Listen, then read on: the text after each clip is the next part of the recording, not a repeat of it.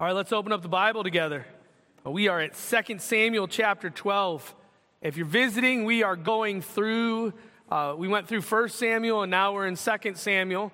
If you don't have a Bible, I would encourage you to pick one up over at the resource table so you can follow along with us. But we are at 2 Samuel chapter 12.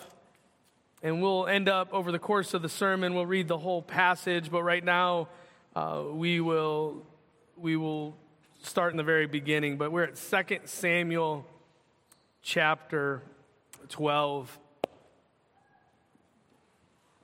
By show of hands, who here has ever experienced consequences for actions? Raise your hands. All right, why are some people's hands not up? Because we go, that's something we know, right? Consequences are something that we're accustomed to from a young age. You disobey your parents, you're probably going to experience some form of discipline, whatever that might be in your particular house.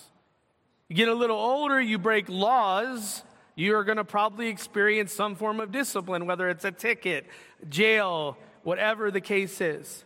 You don't study for an exam, the consequence might be what? You get a bad grade on the exam. You don't do the homework, you might end up having bad grades. You eat unhealthy all the time, you're probably going to gain weight. Those are those things where we are used to consequences as a result of our actions. There are results from what we do or we don't do. An outcome will inevitably follow our efforts. The question is whether it's a good outcome or a bad outcome, but outcomes are going to naturally follow our actions. And that's what we're going to see today in chapter 12. We're going to see the consequences for sins. And we're going to see that they result in judgment and discipline. But those in Christ, those in covenant with God, still have hope. Though their sins are many, as we just sung, His mercy is more. So that's what we're going to consider in chapter 12, the grace that is greater than all of our sin in Jesus Christ. As I mentioned last week, I think it's one of the saddest chapters in all of the Bible. Man after God's own heart commits adultery, has a man murders. I would argue in some sense this week is one of the more encouraging chapters of the Bible because God is not done with David. It's soaked and saturated in grace. And I think that's going to be a word of comfort for each and every one of us because we need that kind of grace and that kind of mercy. If you're taking notes, we're going to see God's grace in three ways in our passage today. To begin with, we're going to see there's grace in a confrontation. And that doesn't seem like you would expect grace there, but it is God's grace intervening. It's God's grace stepping in and not allowing David to go any further than he already has. Second thing we're going to see is grace through consequences. We're going to see grace through consequences, that God punishes, God disciplines, and it's actually a good thing for David. And then lastly, we'll see God's grace in second chances, that He is not done with David. So let's begin as we see God's grace in a confrontation. We need to recap a little bit from last week. If you're unfamiliar with the story, you weren't here, here's what happened. As I mentioned, this is David, a man after God's own heart is what the Bible says. This is David, the guy that killed Goliath. This is David that's wrote a ton of the Psalms that you and I read. So that David, he's supposed to be out at war because that's where kings are supposed to be at the time of the story. And instead, and we don't know why, was he bored? Was he overconfident? For whatever reason, he sent his military, he sent his soldiers to battle. And David, who was a king, and that's one of his main jobs to protect the people, he stayed back home. So he's back home. David gets bored. He ends up walking around the roof of his palace. And sure enough, off in the distance, he can see a beautiful woman bathing. He's intrigued. He sends a messenger, figures out who she is. He finds out that this is Bathsheba, the daughter of Eliam, the wife of Uriah the Hittite. Uriah the Hittite was one of David's mighty men. So David knew Uriah. And this was God saying, this is somebody's wife. David doesn't care, and it's very kind of coarse, crass language. He saw, he took, he sent, he lay with her, and then all of a sudden she gets a message to David not too long after, I'm pregnant. So, I mean, from there, if the story ended there, this is a really tragic story, but it's not even close to done. So what David starts doing, he starts thinking, okay, I messed up bad. Here's how I'm going to fix it. I'm going to have Uriah come back from the battle. I'm going to orchestrate events that he's going to end up staying the night with his wife. And when she ends up having this baby, it's going to be obvious that this is Uriah's son. Problem fixed. Nobody will know about my indiscretion. Unfortunately for David, Uriah is a man of integrity. He's a man of character, and he refuses to go. He argues the Ark of the Covenant's in a tent, Joab's in a tent, Israel's in tents, they're out in the field, they're at risk. There is no way that I am going to go and live it up and spend time with my wife. It's not happening. So David says, okay, I'll send you, we'll say one more night. The next night, David's like, I've got the idea. You know what I need to include? I need to include alcohol. I'm going to get him drunk, and then, of course, he's going to go. Well, even drunk Uriah is still a man of integrity. He doesn't go. So at that point, David has given up hope that he's going to orchestrate the event, that it looks like this is actually Uriah's kid. So then he writes a letter to Joab, and he says, Joab, I want you to put him in the most fierce battle, and I want you to remove from him so he's killed. And that's what happens. He ends up having Uriah killed. And then the shocking thing in all of it is he tells Joab, don't be displeased. In other words, things happen. The sword devours one or the other. Things happen. Hey, it stinks that Uriah died, even though I told you to have him killed. But life will go on. We're fine. But then the very end of the chapter, and this is where we're kind of picking up at chapter 12, but the thing that David had done displeased the Lord. So David told him, don't be displeased, but unfortunately, the one that matters the most was already very displeased. So that's where we pick up. That's kind of, so really like the story is like a cohesive unit. So we're picking up now, chapter 12. Let's read verse 1. And it said, the Lord sent Nathan to David. He came to him and said to him, and then he's going to tell this parable. Notice who sent. It's the Lord. God is intervening in the story. This is important for us to grasp. Chapter 11, there was multiple things that were sent. David sent. Bathsheba sent. Joab sent. But now Yahweh is sending. And he sends a prophet. He sends Nathan. He sends this message. Now, we don't know the length of time of what has just happened. The only thing we do know is the child has been born. So at the very least, David has went unrepentant for the course of a pregnancy. But it's possible that the child might even be a little bit older than simply a newborn baby. In the language, it doesn't directly say the baby was born, Nathan came. So think about that. They might even have started getting more and more attached to the baby and watching the baby grow and develop, and then all of a sudden, this message comes. But what God is doing is he is intervening. He is graciously stepping in because David is on a path of destruction. Do you understand that? Imagine you and I, we are in some country, I don't know where it would be. Let's say we're in South America. We're in South America, maybe Brazil. We're on a river. As we're going down the river, we're on a canoe. We can hear a lot of noise. And you start thinking, like, what is that noise? It's really loud, and it's like, sounds like lots of water and stuff. And then as we're going down the river, there's a person off on the shores, and he's saying, hey, you need to stop going. In about a mile, this river ends in a waterfall that drops 100 feet. Are we going to be glad? Are we going to be grateful that person on the side is warning us of this upcoming destruction that awaits for us? Yes, we are. And that's what God is doing here. Do you understand that? This is God's grace reaching out to a sinner in the midst of his sin. That's the important thing for us to grasp here.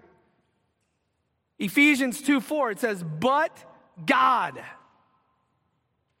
being rich in mercy because of the great love with which he loved us, even when we were dead in our trespasses, made us alive together with Christ.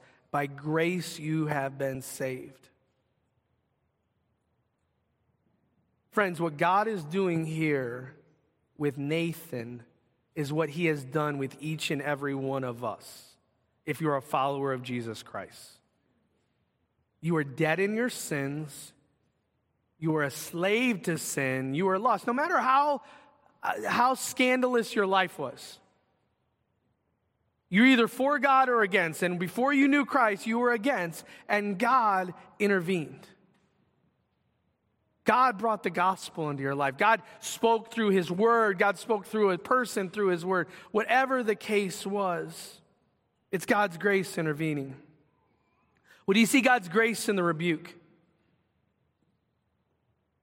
Are you grateful that God pursues you? Think about that.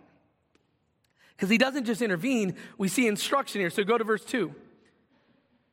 So it says, the rich man had very many flocks. Oh, there were two men in a certain city, the one rich and the other poor. And at this point, David doesn't know if this is a real story or not. David might be hearing this because his other responsibility besides protecting the people is what? To rule the people. So this might be a real court case to David that David's going to have to deal with. So listen to it. There were two men in a certain city, the one rich, the other poor. The rich man had many flocks and herds, but the poor man had nothing but one little ewe lamb, which he had bought. And he brought it up, and it grew with him and with his children. It used to eat of his morsel and drink from his cup and lie in his arms. And it was like a daughter to him.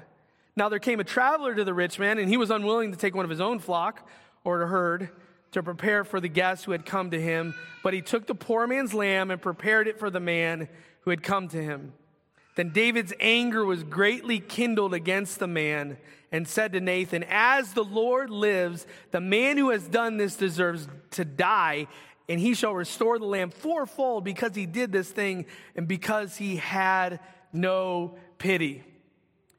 See, the beauty of what God is doing through Nathan is he's forcing Nathan to go in a way that David is going to be the one that grasps the story. Because it would have been really easy for Nathan, right, to show up and say, David, what you did was wicked. It was evil. It was wrong. David probably could have got defensive. He's like, well, I didn't know. You know, you let me have all these other wives. What's another wife? It's not really my fault. But that's not what he does. He gives him a story that hits home. What was David's job? What was David's responsibility before he ever became a king? What was he? He was a shepherd. So David knew what it was like to care for the sheep. I guarantee David knew what it was like to love the sheep.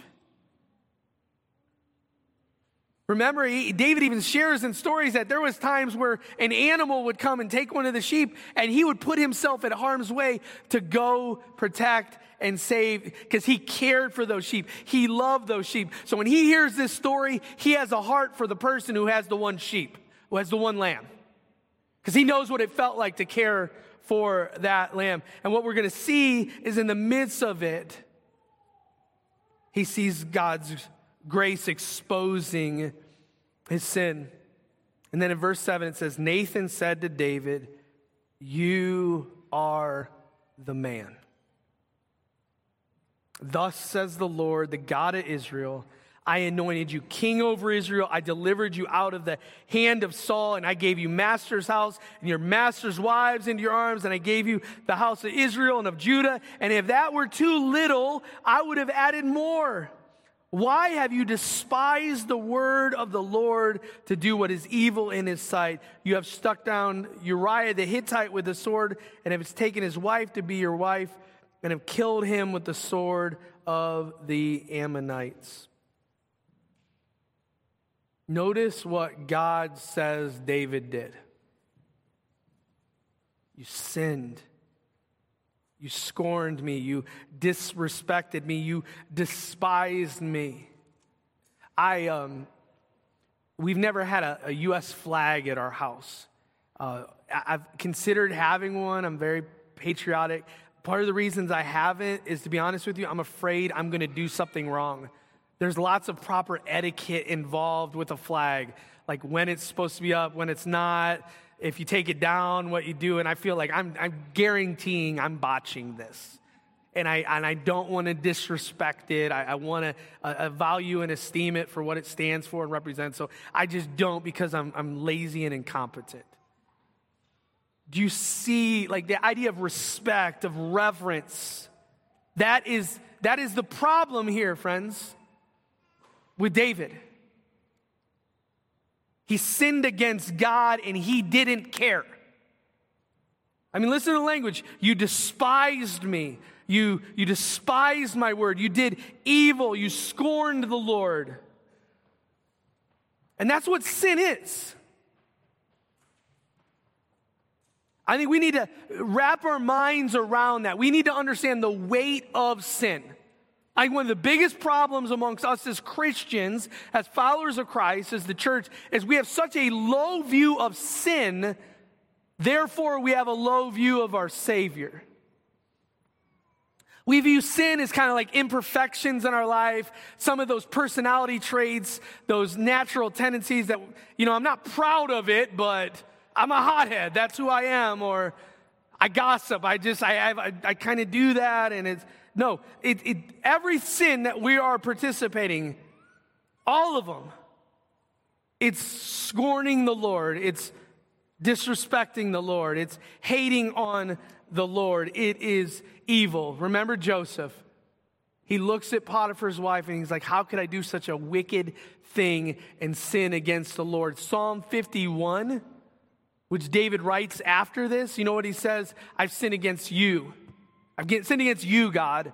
The end of the day, I sinned against Bathsheba. I sinned against Uriah. I sinned against the people of Israel. But the end of the day, my sin is against God. And then we see Nathan and all this. How courageous. We've seen David commit adultery and have a man murdered. How confident are you to go to David as Nathan and call him out in his sin? I'm not. As I read that story, I'm like, yeah, he's going to probably kill me when he hears that. And that's what he still does. He goes and he calls him out. Proverbs 27:5 says, better is open rebuke than hidden love. Faithful are the wounds of a friend, profuse are the kisses of an enemy. One, are you open to rebuke? Is it fun to have somebody call you out in your sin? I mean, that's what you want, right? That's the best. I was sharing like last night at my life group, least favorite thing I do pastorally is those times I've had to do that. Some people like it in leadership. They like the power trip of it. It's awkward. It's uncomfortable. And to be honest with you, I look at my own life and I see my own imperfections. I see my own problems and who am I? You can kind of rationalize, I can't call this person out because I'm not perfect. But then secondly, do you grasp what your sin is? I mean, do you spend time in confession? Do you examine your heart? Friends, if you're ever going to have an exalted view of Christ, you're going to have a high view of sin for what it is. Sin isn't just the big stuff, murder, adultery, some of those, and like, oh, that's obviously sin. Like, we sin all the time, sins of omission. What's the greatest commandment? Love God with all your heart, with all of your soul, with all of your mind, with all of your strength. If you failed that command this week, guess what? Guilty of sin. Let's move on to the next one. Love your neighbor as yourself. If you failed to love your neighbor as yourself this week, guess what? Guilty as a sinner. Friends, we gotta stop just shrugging off sin that it's not a big deal. Or abuse God's grace and like, I got Jesus, so it doesn't matter. Sin matters. As we're going to see, the consequences are going to be great when it comes to David. So we see grace in a confrontation. Now let's look at grace through consequences. Read verse 9 with me. Why have you despised the word of the Lord to do what is evil in his sight? You have struck down Uriah the Hittite with the sword, have taken his wife to be your wife, and have killed him with the sword of the Ammonites.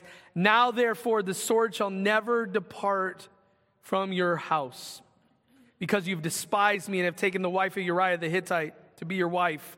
Thus says the Lord, behold, I will raise up evil against you out of your own house. I will take your wives before your eyes and give them to your neighbor, and he shall lie with your wives in the sight of the sun. For you did it secretly, but I will do this very thing before all Israel and before the sun. David said to Nathan, I have sinned against the Lord. And Nathan said to David, the Lord also has put away your sin. You shall not die. Nevertheless, because of this deed, you have utterly scorned the Lord. The child who is born to you shall die. Then Nathan went to his house. First of all, he's going to learn from the repercussions. Because what we're going to see in all of this is sin never is worth it. Did you hear that? I mean, sin's never worth it. Here's the reality. If you were to do this before you sinned, if you busted out a dry erase board and you did the pros and cons of committing the sin you're about to sin, I guarantee, now you might be able to rationalize and come up with a pros, but if you really grasp sin, the cons are always going to outweigh. I guarantee if David was here, David would say, not worth it. It wasn't worth it. It wasn't worth it. Proverbs 5:3 says, for the lips of a forbidden woman drip honey. Do you hear that? They drip honey. Her speech is smoother than oil. Those are all very enticing things, right? But it goes on and says, but in the end, she is bitter as wormwood, sharp as a two-edged sword, and severe consequences are given right here. He says, remember, he's already talked about building up David's house. Do you remember that? And it wasn't a building we're talking about. He's going to build up his line and lineage. Now he's going to talk about the house, and he's going to say the sword will never leave the house. Galatians 6:7, for the one who sows to his own flesh will from the flesh reap corruption. And that's what ends up happening. It's a mess. After the holidays, we'll pick back up at chapter 13, and it starts off with a son killing a son after a son raped a daughter. That's David's life. That's how messed up his family and his life comes. A little bit later, his son, Absalom, tries to kill him because he wants to take over the throne. This is all a direct ramification for David's one moment, his one indiscretion with Bathsheba and all the subsequent sins that followed as a result. And notice what he deserves in all of it. He deserves to die, and yet what does God promise? I have put away your sin. You will not die. Do you see the grace? I mean, David himself said, what should happen to the guy who did what he did? He should surely die. And God comes in and says, you're not going to die. I'm going to extend grace. Psalm 51, David writes this later, purge me with hyssop and I shall be clean. Wash me and I shall be whiter than snow. He says that I have dealt with your sin. Isn't that the good news that we celebrate? Isn't it? That I'm not going to die. I mean, I'm going to die at some point, but I'm not going to experience that second death, because as a follower of Christ, to me to live is Christ and to die is gain. When I die, I'm going to be in the presence of Almighty God for all eternity. And it's the only reason that's happened is because of what? Because of God's grace. Yet we see in the midst of all this, there's still consequences for his actions. We ask, does David get what he deserves? Do you and I get what we deserve? Praise the Lord, we don't. So he learns these valuable lessons, but then he goes on beyond that. And not only does he learn from these repercussions, it leads to repentance. Well, actually, go back up at verse 13, because I just want to recap what he just said. He said, I have sinned against the Lord. And then go down to verse 15. David went to his house. The Lord afflicted the child that Uriah's wife bore to David, and he became sick. David therefore sought God on behalf of the child, and David fasted and waited in and lay all night on the ground. And the elders of his house stood beside him to raise him from the ground, but he would not, nor did he eat food with them. On the seventh day the child died, and the servants of David were afraid to tell him that the child was dead.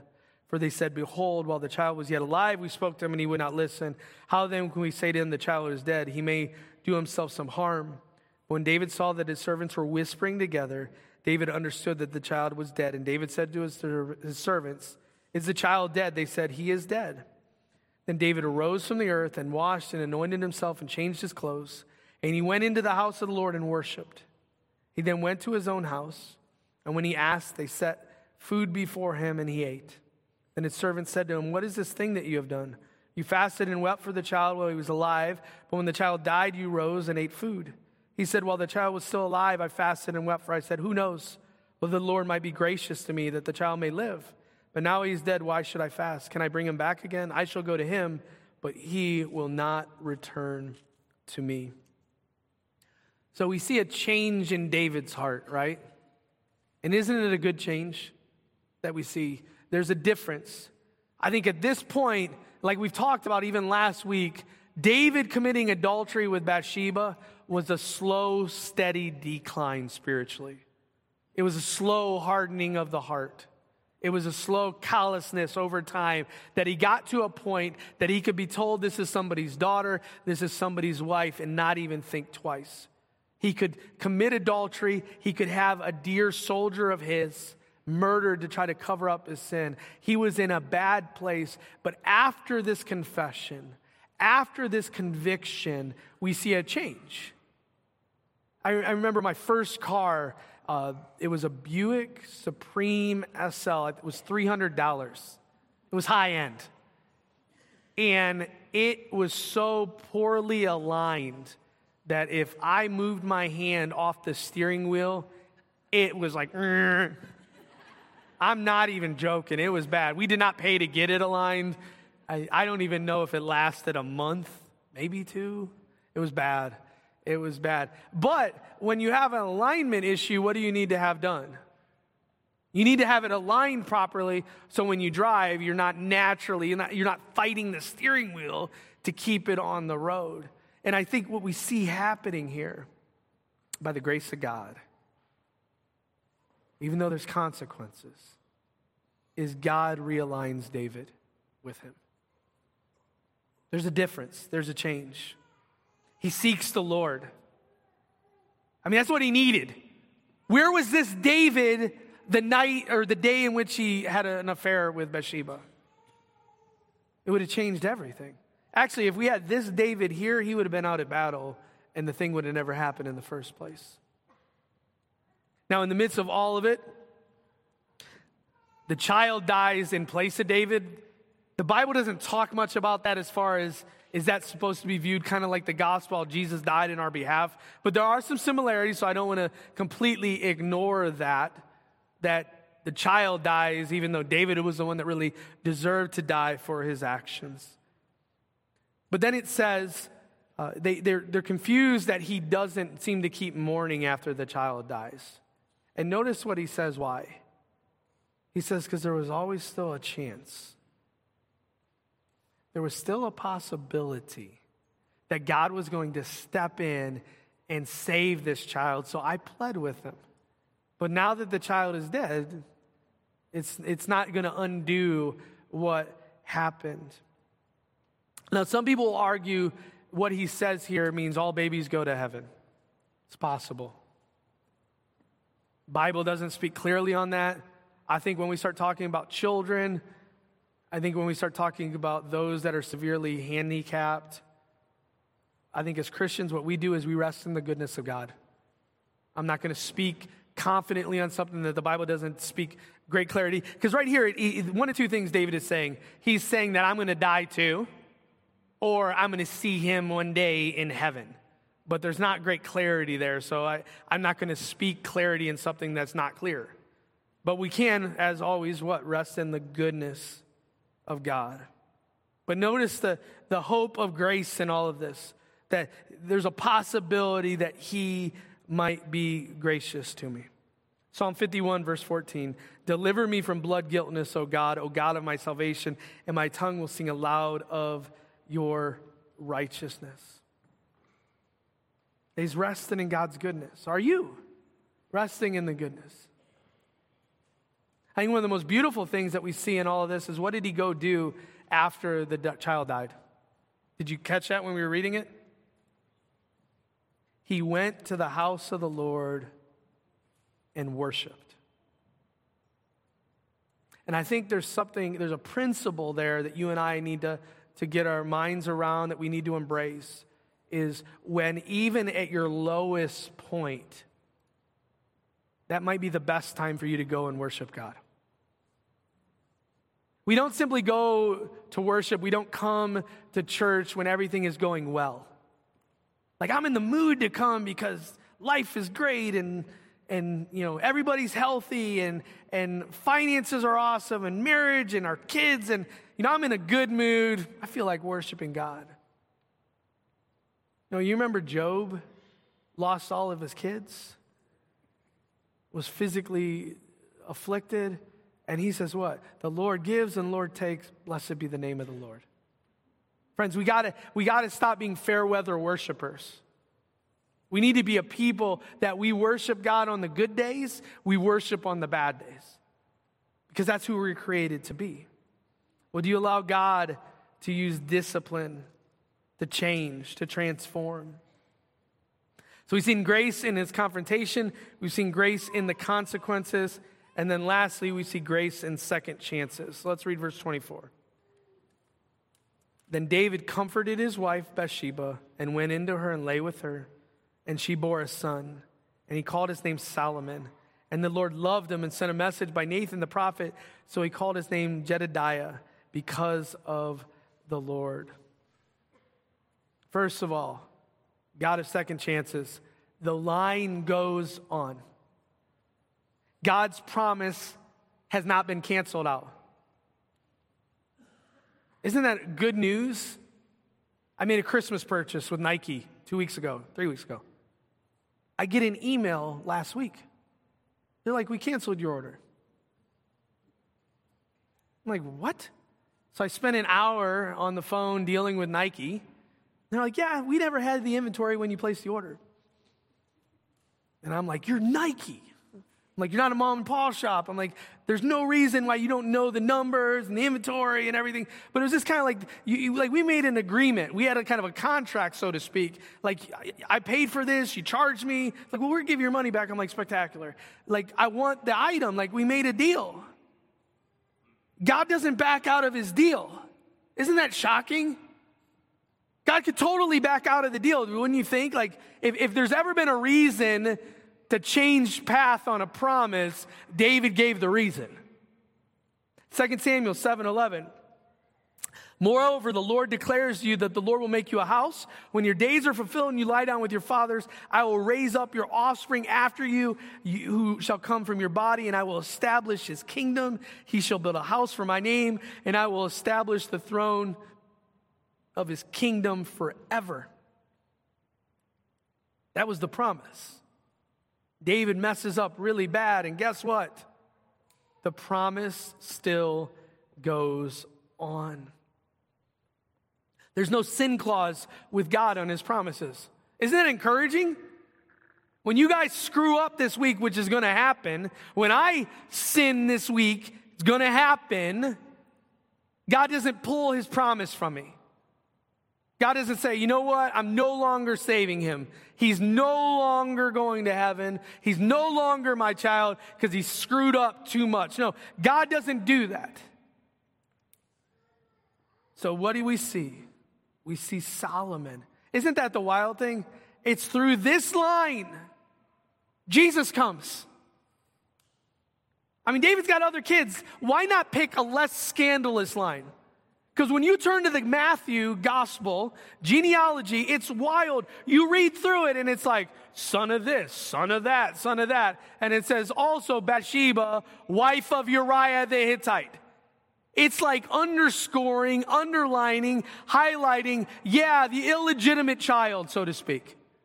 The one that's a result of an affair ultimately. Yeah, that's the line that my son, the forever king, is going to fall through.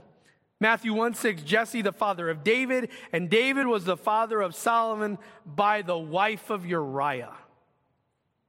Doesn't look good. And yet that's God's grace. God uses a bunch of broken, messed up sinners to carry out his plan and purpose. And then notice the language. He even says, Solomon had a name that you and I usually don't call him. We call him what? Solomon. But God gave him a name, Jedediah. Do you know what that means? Well loved. Loved by God. So in the spite of it, God doesn't condone the sin. God isn't justifying David's wickedness. And yet in the midst of all of it, there's this new child now, Solomon, that he loves. Does our sin void God's promises? Can we still have rest? So then we get to verse 26. The line goes on. Second, the leadership goes on. Now Joab fought against Rabbah of the Ammonites, and he took the royal city. And David sent messengers to David and said, first of all, I love Joab in this. I think it's God ultimately, though, through him. But listen to what Joab says. I have fought against Rabbah. Moreover, I have taken the city of waters. Now then, gather the rest of the people together and encamp against the city and take it, lest I take this city and it be called by the name. You know what his translation saying? David, get up, get off your behind, get out here, do what you're supposed to do so we don't have this conflict now where I'm the leader and you're not. And David is awakened by his military leader. He gets up, gathers the people, went to Rabbah, fought against it and took it. He took the crown of their king from his head. The weight of it was a talent of gold, and it was a precious stone. It was placed on David's head. And he brought out the spoil of the city, a very great amount. He brought out the people who were with it and sent them to labor with saws and iron picks and iron axes and made them toil at the brick kilns. And thus he did to all the cities of the Ammonites. Then David and all the people returned to Jerusalem. God is not done with David. I mean, think about it. You make mistakes in our world, in the workforce, what do we want done? Coworker keeps making mistakes, keep messing up. What should be done with that person? Say it. Fire them. In the words of Trump, right? You're fired. Or is that what he said? You're fired. I don't know that with The Apprentice years ago, pre-presidency. Like fire. Ohio State didn't play well yesterday, right? Everybody's saying what? Ryan Day. Fire him. I mean, that's kind of thing. You look at David, let's be honest, let's be brutal. We look at the train wreck of David. What do we think should happen to David? Fire him. This dude's a mess. You don't want him ruling. You don't want him as king. You know what God says? I'm not done with him. I'm in the habit of using broken, messed up people. I redeem them. I transform him. And David, it's a mess the rest of the way, but God keeps using David. He's not done with him yet. That's what God does. Think of the story of Jonah. Jonah flees. Was God done with Jonah? No, he spit him out on dry land. And he's like, okay, round 2, Jonah. Go do it. Jonah 3:1, then the word of the Lord came to Jonah the second time. Well, does God give second chances? Can you testify to that? I can look at my life, and there's so many times where like, God, you are so, one of my favorite scriptures, that he is slow to anger, abounding in steadfast love and faithfulness. Because he puts up with me. I struggle putting up with people. I get impatient with people. If people would just get their act together like I don't have my act together. And yet God just patiently just tolerates and puts up and second chances. And it's the beauty of the gospel. My boys specifically, I've referenced this book series before, but they always do. I don't know why. Maybe it's just a boy thing. Always trying to pit animals against each other. Like, what would happen if we had an alligator go against a chicken? And I'm like, and then my Zach is like, hear me out. Chickens are pretty fast. Like, I know if the alligator bites it, but I feel like the chicken could outrun the alligator. There's actually a book series: killer whale, great white shark, tarantula, scorpion, hyena, badger. It's lots of hypothetical. It's not like they're doing fights. It's not like they bring two these things together. Let's see who wins. Well, I think we've been watching a battle go on right now in the last 2 chapters. Chapter 11, we saw sin, the animal of sin. And when we end chapter 11, doesn't it feel like sin is won? Doesn't it feel like sin has conquered, sin has been victorious? Look at the damage it's done. But you see, then we get to chapter 12. So we got the killer whale over here, we got the great white shark, we got sin over here, and we got grace. We got grace over here. And when we get done with chapter 12, who won? Who won? Did sin win? No. Grace won. Grace won because the line's going on. King Jesus is still coming. We're going to sing a song we haven't sang before, but I want to read the lyrics because I think it sums up the reality of this. Marvelous grace of our loving Lord, grace that exceeds our sin and guilt. Yonder on Calvary's mount uppward, there where the blood of the Lamb was spilt. Dark is the stain that we cannot hide. What can avail to wash it away? Look, there is flowing a crimson tide. Whiter than snow you may be today. Marvelous, infinite, matchless grace, freely bestowed on all who believe, all who are longing to see his face. Will you this moment his grace receive? Grace, grace, God's grace. Grace that will pardon and cleanse within. Grace, grace, God's grace. Grace that is greater than all of our sin. Friends, the consequences of our sin is judgment and discipline. It's inevitable. But those in Christ, those in covenant with God, still have hope. Our sin is great, but our grace in God is greater than all of our sin. Amen? Let's pray. Father, we come right now, even as we wrap up our time in your word and as we respond through song, I pray for each of us that we would really meditate, reflect, bask in the glorious truth that your grace is greater than all of my sin. For many of us, we come here today, we're overwhelmed with guilt, shame, remorse over how often we do not obey you, how often we do not line up and match with what we should be in Christ. But we thank you, God, and we rejoice and we rest in Jesus. We thank you that his grace is greater than all of our sin. So we rest in him today. We pray in Christ's name. Amen. Let's stand as we respond.